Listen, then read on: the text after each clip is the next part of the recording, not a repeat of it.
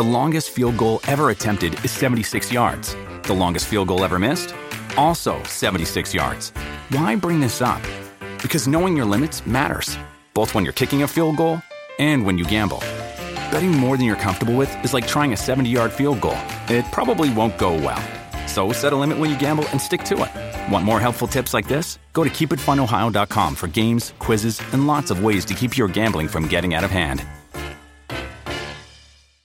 What does motion sound like? With Kizik hands-free shoes, it sounds a little something like this.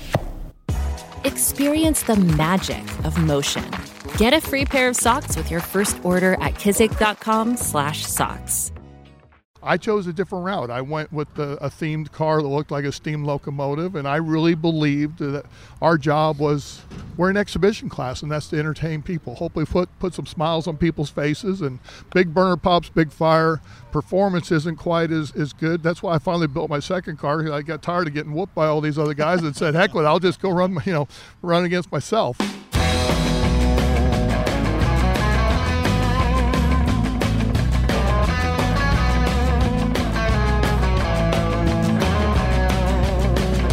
Hey everybody, welcome. It's a new edition of the award-winning Talking About Cars, where it's always about everybody has a car story, from celebrities to car personalities and others in the car industry.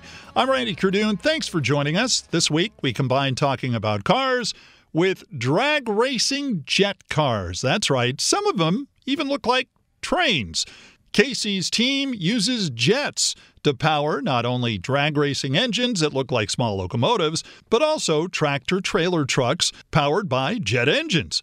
But before we get to that, it's time for Talking About Cars News!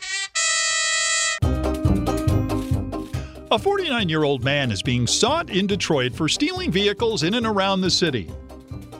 The man's name, I kid you not, is Henry Ford. Thank you. Seems old Henry Ford was on parole, but decided he wanted out earlier than he was scheduled to be. So he was out and about. Sheriff's deputy in the area quoted as saying, "Henry Ford wanted for robbing cars. Come on, man, it doesn't make sense. This guy's a thief. He's been a thief his whole life. He went to prison for being a thief. Now he's back out. He was on parole, still continuing to be a thief." Unquote. Oh, one other thing. They found some evidence of stolen property on Henry Ford's truck. Take a wild guess what kind of truck it was. Did you say a Ford truck? Of course it was. Proves he's loyal to his family name, at least. And to the best of our knowledge, this Henry Ford is not related to that Henry Ford, as if you know what I'm talking about, Henry Ford.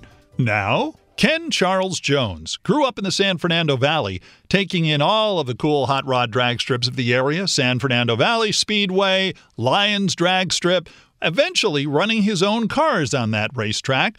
Now he runs jet cars. Recently, Hot Rod Bob Beck and I caught up with KC at the LAPD, LA Fire Department Saving Lives car show, oddly enough in the San Fernando Valley, where KC gave us his car story. Well, the jet truck is like the one and only cab over Peterbilt ever built with a jet engine in it. So it's pretty bad to the bone. It's got really a cool story to it, being that this family, the McClure family, built this thing 37 years ago, like 81, 82. They were pretty instrumental even in the very early days of John Force and Louis Force and stuff. They where I had a big truck body shop and frame straightening shop in Montebello, California, and did a lot of work, helped Louis paint up his first rig and stuff. So that was their introduction into drag racing and stuff. Where did that idea for the jet truck come from? I'm pretty sure it was probably from their son, Jess McClure. With the influence of drag racing, with the forces being right there and stuff, it was the type of deal where at the time the jet trucks were a whole brand new thing, being that they worked on big rigs. It was kind of a no-brainer to show off their capabilities of what they can do with the custom paint and the body, and what more of a spectacular thing to do than to put a jet engine on the back of a cab over Peterbilt. Now, you've been racing jet cars or jet dragsters for quite a long time. I got involved, I was a fuel car guy. I was lucky enough to grow up in Van Nuys, California, and my brother went to school with Dale Poldy, and I've been around drag racing my whole life. My brother started taking me to drags, in the mid 60s. Went to San Fernando as just a little guy, and as fate would have it, I had a professional drag racer moving across the street from me when I was 12 years old. Dennis Giesler with the Instant T Fuel Altered moved in, and my mom, knew I was a little gearhead, and she put a boot in my butt and pushed me across the street. And I was a shy, tall, lanky kid with, believe it or not, I had hair back then, and Dennis was a good guy. He opened up his door, his heart, and his family to me, and took me in, and I raced with Dennis for almost 15 years. He taught me the glass business. I was a little flaky in school and struggled in high school, and he offered me an opportunity to work in the glass and mirror business, learning a trade, which was huge. But drag racing was my deal. I was lucky enough to, when I left Dennis, I went to work for Force in '82, and we were working I toured with him, but I got introduced to the jet cars in the early '80s. And it was a vehicle that I could see that I could afford to get into. I've been around fuel cars my whole life and have worked with really good equipment, and I didn't, not to put anybody down, but I didn't want to just be a leaker car and run a lot of hand-me-down parts. And that's a heck of a way to put it, I guess. Not a very nice thing to say, but when you've been exposed to high-end, nice equipment, I didn't want to go that route, and I couldn't afford it.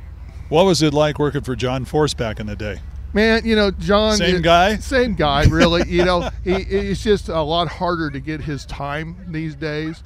But John was great. I mean, that was a dream come true. He was a hero. I'd known John from the early 70s, mid 70s. Dennis had actually helped him a couple times. I went up to Bakersfield, and I was kind of dragging along. And, John was just John. I mean, very inspiring. He was really into talking about mental strength and positive thinking and focusing on your goals. And I thanked him, last time I really got a chance to visit with him after I'd become pretty successful with the jet cars, and thanked him for that inspiration and guidance to really pursue my dream, because it's guys like him that do help people up and coming, and hopefully we can all be an inspiration to people like that. Now, his brother Louie was doing wheel standing stuff back then. Yeah, Louie was, we got to be really pretty close and stuff, because about the time I really got my jet car career going, Louie was really coming up with the Diesel Louie, little Kenworth pickup truck wheel stander. Yep. And we ran shows together on the AHRA circuit out there at Palmdale and stuff. And Louie's just a hoot. He's just so much fun to be around. My first trip to Gainesville was just huge. I got to ride with Louie in the HB Gold trailer and drive, and he was in one of those old Browning stick shift transmissions. Any of the old truckers would know it's a double sticker, and I mean, it's an art form to drive a truck like that. And watching him hang his arm over the steering wheel and drive this thing was just a kick in the butt. It was pretty cool. Wow. And so your next step was drag racing then, right? Well, I got, like I said, worked on fuel cars forever. I wanted to drive. At this point in time, I'm getting into my early 20s, 21, 22 years old. And I got the opportunity to work on some jets and saw the opportunity to build my own car. We did that, and we ran it for a year or so in 1983. Things didn't work out quite right, so I went come home, back to work, and by 84, 85, I had my own trailer and truck and had my own car and started running. I was lucky enough my rookie year to win the Jet World Finals out of Palmdale, which was huge for me. It was a hometown race, mom and dad, family, everybody. Those are wonderful moments. Where are you getting these jet motors from? I mean, what were they in before? This motor that we ran, the J34, was in a Navy plane called the Banshee, was its most commonly found use. Made a ton of them. They were, late 40s, early 50s, and developed clear through the late 50s into the early 60s. Good old dependable motors. It was really one of the main motors that were used in early jet car racing. And they're heavier, so once the guys started going to the lighter, faster cars, they didn't have the performance that the 85s and the 60s, the jet engines. But the show was second to none. And I chose a different route. I went with a themed car that looked like a steam locomotive, and I really believed that our job was, we're an exhibition class, and that's to entertain people. Hopefully put some smiles on people's faces, and big burner pops, big fire. Performance isn't quite as good. That's why I finally built my second car. I got tired of getting whooped by all these other guys and said, heck with it, I'll just go run against myself. I'm fascinated, though, with the idea of putting a jet in a truck or a jet in a car. I mean, who would come up with that and under the circumstances? Art Arfonts. Well, that's true. The Green Monster back in the day. And, yeah, I mean, was that what really kicked it off, you think? Oh, absolutely. These guys, Romeo Palomini's and the Arfons family, obviously, and then Breedloves, and then, Roger Gustin really jumped on that bandwagon in the early days. He was very instrumental in getting jets because they were outlawed for a number of years, just like the Fuel Band was. With NHRA at one point. He was very instrumental in opening the door back up to NHRA and getting jets back in their good grace, and the rest is history, as they say. We were very fortunate to get to do, growing up in the 60s and 70s and watching all the guys tour from coast to coast back in the day when these guys run 60, 70 shows. You hear about Jungle Jim running 70 or 80 shows in one season. By the time the early 80s, mid 80s, and especially into the 90s come along, there's very few people that could afford to buy in fuel cars. And so what else makes a lot of noise, puts out a lot of fire? The jet car really filled that bill around the country to, to be able to offer an affordable show to the track operators so they can afford to bring in some people and hopefully, fill the stands, put a lot of butts in the seats and make it happen. So we kind of filled that bill. And it was good for us. We really, we were able to do it for many years. We ran 25 plus years touring all around the country. All right, and you did a show like you were saying. You were doing a show. You had a smokestack on your car and everything. You had the cow catcher up front. Yours looked like a little bitty train. Well, that was the whole idea, and we felt it was important. And once we built the second car, the thing really had come full circle. We built the second steam locomotive themed car. We named it the Chattanooga Choo Choo. Looked very much like Thomas the Tank Train. That was totally by accident. But the kids loved it, and without even knowing my car, the Cannonball, once I'd repainted with its black and red theme, it really emulated another cartoon train. Thomas, had a friend with James. Okay, so we just found a really cool niche to where we can offer ourselves up to family entertainment. Plus, the older kids, there are a lot of drag racers are really fond of jets in some ways, but it was amazing when we towed back, we'd always see them walking back from the fences. They'd sneak over and watch us do our thing and stuff too. Mm-hmm. We really prided ourselves on our show, so we really tried to create a theatrical, if you will, experience with our burner pops. We would take and do a chugga type of thing, where we'd start off and bounce back and forth, and people just loved that. It was just a really cool show. I finally got to watch my cars run for the first time. I was always in the other car, so about the last 2 years of having our cars, I'd stepped down and had a full-time driver in my other car. And when I first got down there and watched this whole show go off, you stand down there at the big end and listen to this whole chug thing, it really sounded like just a bad to the bone old steam locomotive getting cranked up. It was pretty cool. Well, we talk a little bit about as well the Crazy Train and that whole history of that. And we were kind of saying on the stage here at Warner Center Park is that it kind of reminded us all of a pedal car. Well, and that was the inspiration behind it. I literally had a little pedal car that I got from Santa Claus in 1961. I was about 3 years old, and it turns out those are actually collector's items. They're pretty cool. Oh, yeah. But, I got to thinking, I'd driven a car called the Wheelie Wagon, and we had outfitted our trailer for all three cars that go in that one rig. And the only way it would work is having an open wheel concept car. With the Wheelie Wagon, it was just all four wheels were exposed and it was just a little tub.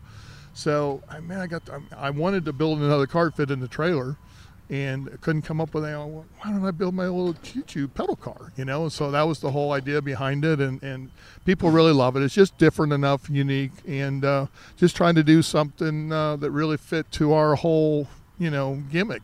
Mm-hmm. Well, a name like Casey Jones, man, you got to have steam locomotives, right? What else are you going to do? Sounds like you're attached somehow. My dad was a huge train buff. His name was Robert Richard Jones, but all of his buddies called old Railroad Jones, R.R. Jones. And when they named me, my real proper name is Kenneth Charles. My mom always used to joke and say, we'll give you Kenneth just in case you ever amount to anything really important where you need a proper name. So you see what we're still running with here.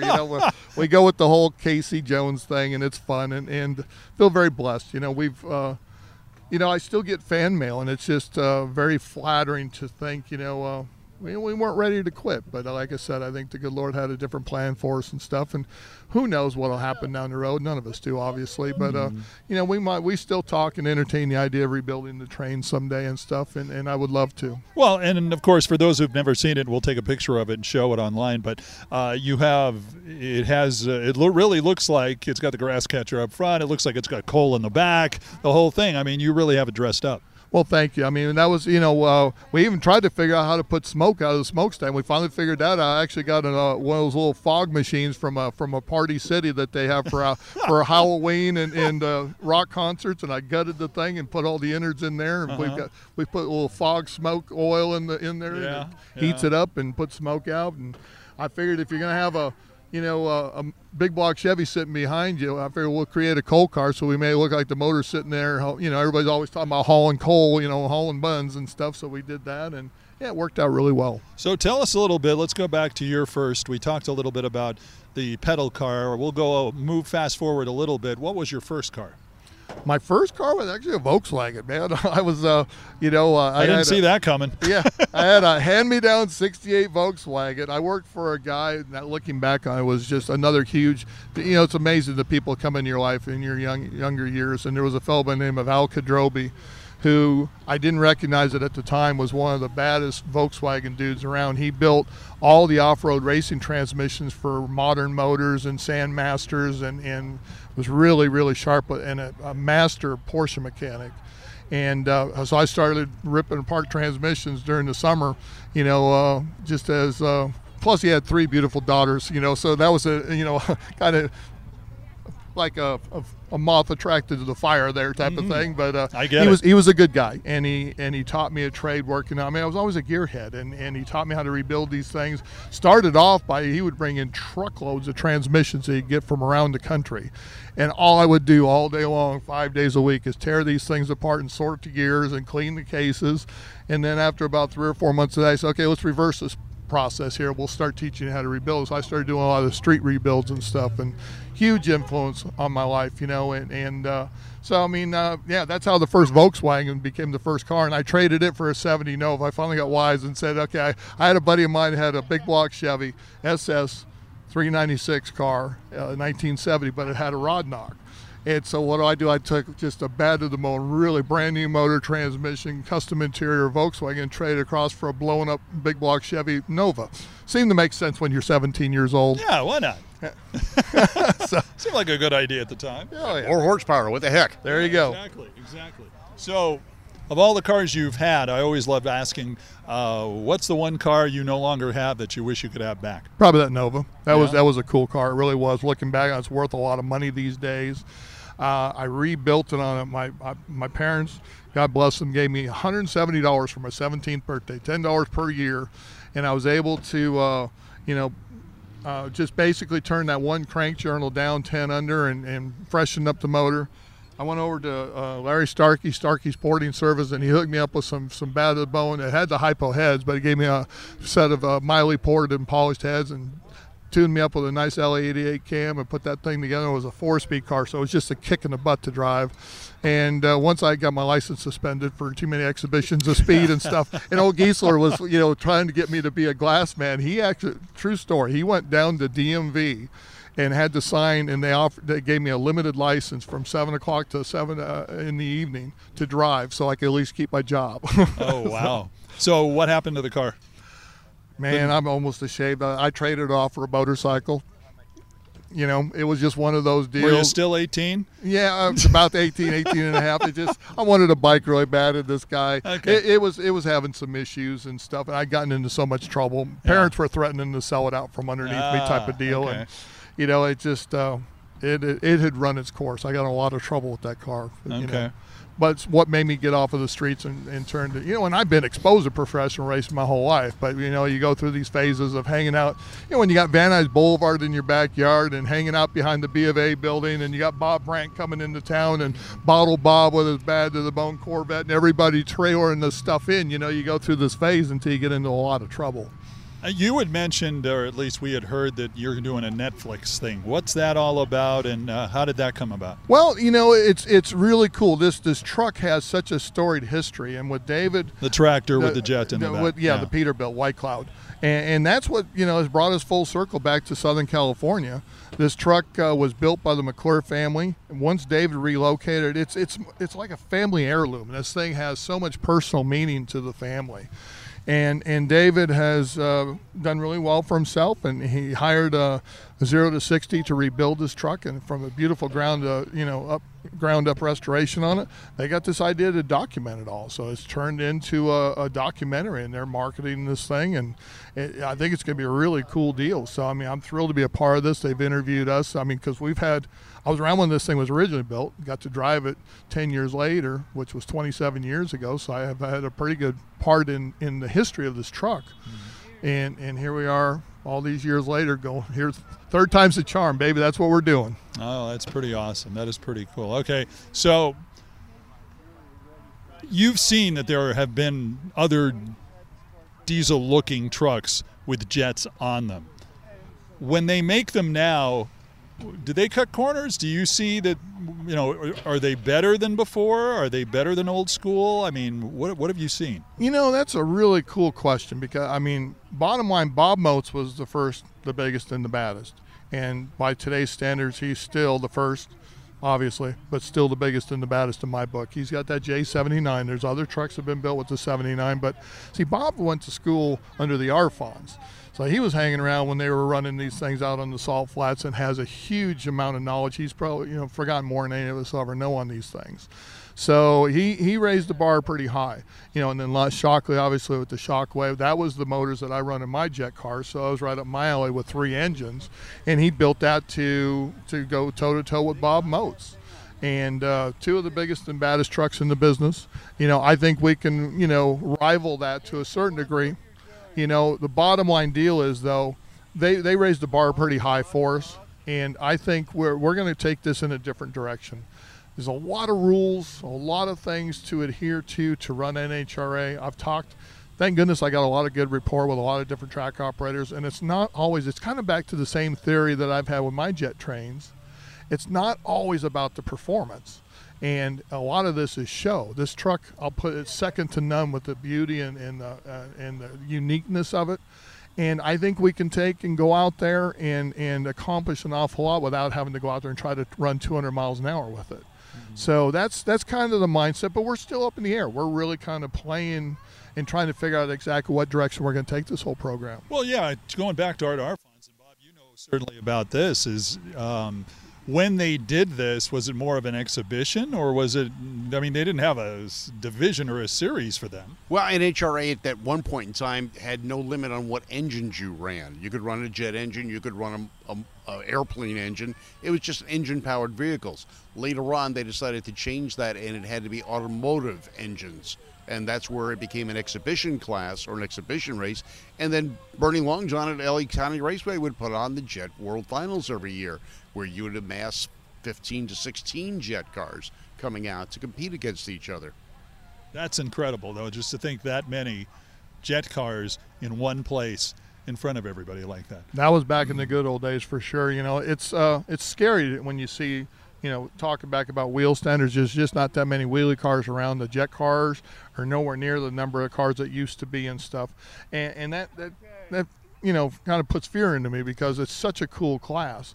And just a quick note on Bob's story about NHRA, as far as what kind of motors and the limit of motors, I was at the Jet Rules meeting when Shockley had first come out with the triple engine truck, and everybody was freaking out about, oh my gosh, he's put 3 jet engines on the back of a truck. Are you kidding me? So that was finally grandfathered in as the max amount of motors you could put on a jet. So thank you, Les Shockley. I can't imagine people putting 2 on a truck. Why 3? Well, just look at the Tommy Ivo mentality. Yeah. If 1's good, 2's better, 4 will work great. And Les Shockley, unfortunately, we just lost him. Lost Les, yeah. But Les was an innovator, and just like most hot rodders were, or people getting into drag racing, it was a highly innovative sport. There were no rules. There wasn't any. There were rules they started putting into place, but it was innovators, people coming up with ideas. You had sideways mounted motors. You had the jet motors. They tried turbine engines. Yeah. Well, Garlis did that. Craig Arpa, sure. Yeah. And rocket motors. Paula Murphy drove a rocket dragster. I mean, she was one of the first and one of the quickest ladies on wheels. So yeah, I mean, it's NHRA was based on ingenuity. Jets of the era that you have on your first truck, are they using recent jets? Are they coming off of planes? Are they coming off of where are those jets that will be used nowadays coming from? Or are they old? Well, the ones? kick-butt modern day jet car, most all of them are all running a J85, a General Electric J85. That motor was produced clear back in the late 50s, early 60s. Now they still are currently produced, and they fly in a little T-38s, I believe it is. You see what the astronauts used to buzz around in a little twin engine. That's a J85 in there. Okay. And the Starliner, I think, is where the Pratt & Whitney J60 came out of and stuff. But all this stuff is still 60s technology. Right. You know, and to be real, I mean, everybody always walks up and says, hey, you got an F-15 motor in that? No. You know, I mean, you know, I don't think any of us have an extra couple mils sitting around if you found one decommissioned. Yeah. They make so much power without afterburner. You could never stage them, honestly. You know, I mean, you run them up to full power. They make as much power without the afterburner as what our motors do with afterburner. It always strikes me as the newer jets, could you actually take those engines and put them on a vehicle? You could, but you have to have the money. Well, yeah, and that's the thing. These are all surplus, basically, or engines that are no longer used on a regular basis. And then once 9/11 happened, it really made it tough to get parts and pieces because almost everything that comes out of the military, they destroy it literally to make it, unsuitable to be able to ever run again and stuff. I mean, we used to run the ring slot parachutes, and they started just tearing those up. I mean, there'd be thousands of these things. And they literally cut them up so that some knucklehead can't get a hold of it and jump off the Empire State Building and go bungee jumping. Not that people haven't already tried. Yeah. Some even without the parachute. Yes, exactly. Absolutely. Okay, so looking ahead, vehicles, top 3 vehicles on your list that you want someday, on your must-have list, if you had your choice. Well, I'm going to be very partial. I love my jet trains. I would love to be in a position to rebuild them and recreate that act. I don't know. Time will tell. A lot of people wanted us to do it. We don't have the means to do it. It took us 30 years to get to the level we were at. We were very fortunate to have a beautiful truck and trailer and 2 race cars and a ton of parts. And, the one thing that I was always grateful about what we did with our jet trains. I did all my own stuff, and I'm not trying to be, bragging or whatever have you, but I mean, a lot of these guys don't have the knowledge, and they have to hire out people to help build their cars and help fix their motors when they need and stuff like that, and that limits the field a bunch because we're an exhibition class. So the last thing guys want to do is help fix what could potentially be a competitor who's trying to go after the same race dates that I'm going. You end up hiring your own assassin in some ways, so you got to be careful. Do you sense in the NHRA there is some interest or appetite to bring some of these jet cars back? They have. They've shown a big interest. NHRA has brought the jets back in the fold here in the last 10 years or so, and I applaud them. I think it's great. I've been fortunate enough to be involved with some NHRA meetings, jet car rules meetings and stuff, and they've had the marketing people come out there showing interest to bring jets to national events. I'm going to sound like sour grapes. They've asked me many times to run my cars. I cannot and would not run them for free. And NHRA just has a policy where they won't pay the exhibition cars to come out. And I see both sides of the fence here, but I believe that we bring, a whole new possible audience out to their events. I think we can enhance national events. I think it kind of gets back to what old school drag racing used to be like. We were lucky enough to watch Donor out at Orange County and Irwindale and Steve Evans and they used to call them circus shows or circus acts. Well, hello, I'm proud to be a part of that. We all brought something to the table. I mean, Perdome always preached that he had race cars. He's not as part of a circus. And he's right. He was a very competitive and bad to the bone racer. But, Bob Carell on the kite cycle offered up really good entertainment, and he would hopefully bring people into a drag race that would not normally go to a drag race. And I think Jet Cars and Wheel Standers offer that same, allure, to try to hook people to come in and make new fans. Casey Jones of Team Steam. You can find out more about him and his jet racers at CaseyJonesRacing.com. Hey, thanks for listening, and please share our show on social media. Subscribe. It's absolutely free. Leave a comment, and if you're on iTunes, rate us and review us. Thanks in advance for helping our podcast grow. Our website is talkingaboutcars.net, where I include some extra behind-the-scenes flavor to the interviews. And make sure you're following us on social media, on Facebook, Twitter, which is TalkN, the letter N, About Cars, and on Instagram. Don't forget, join Bob and myself on his show, Got Gas, G-A-A-S. You can get that at gotgas.com. Also on Facebook. Let's see, that would be the second Tuesday of the month. You can follow Bob on his social media as well. Until next time, I'm Randy Cardoon. Join me as we have some fun talking about cars.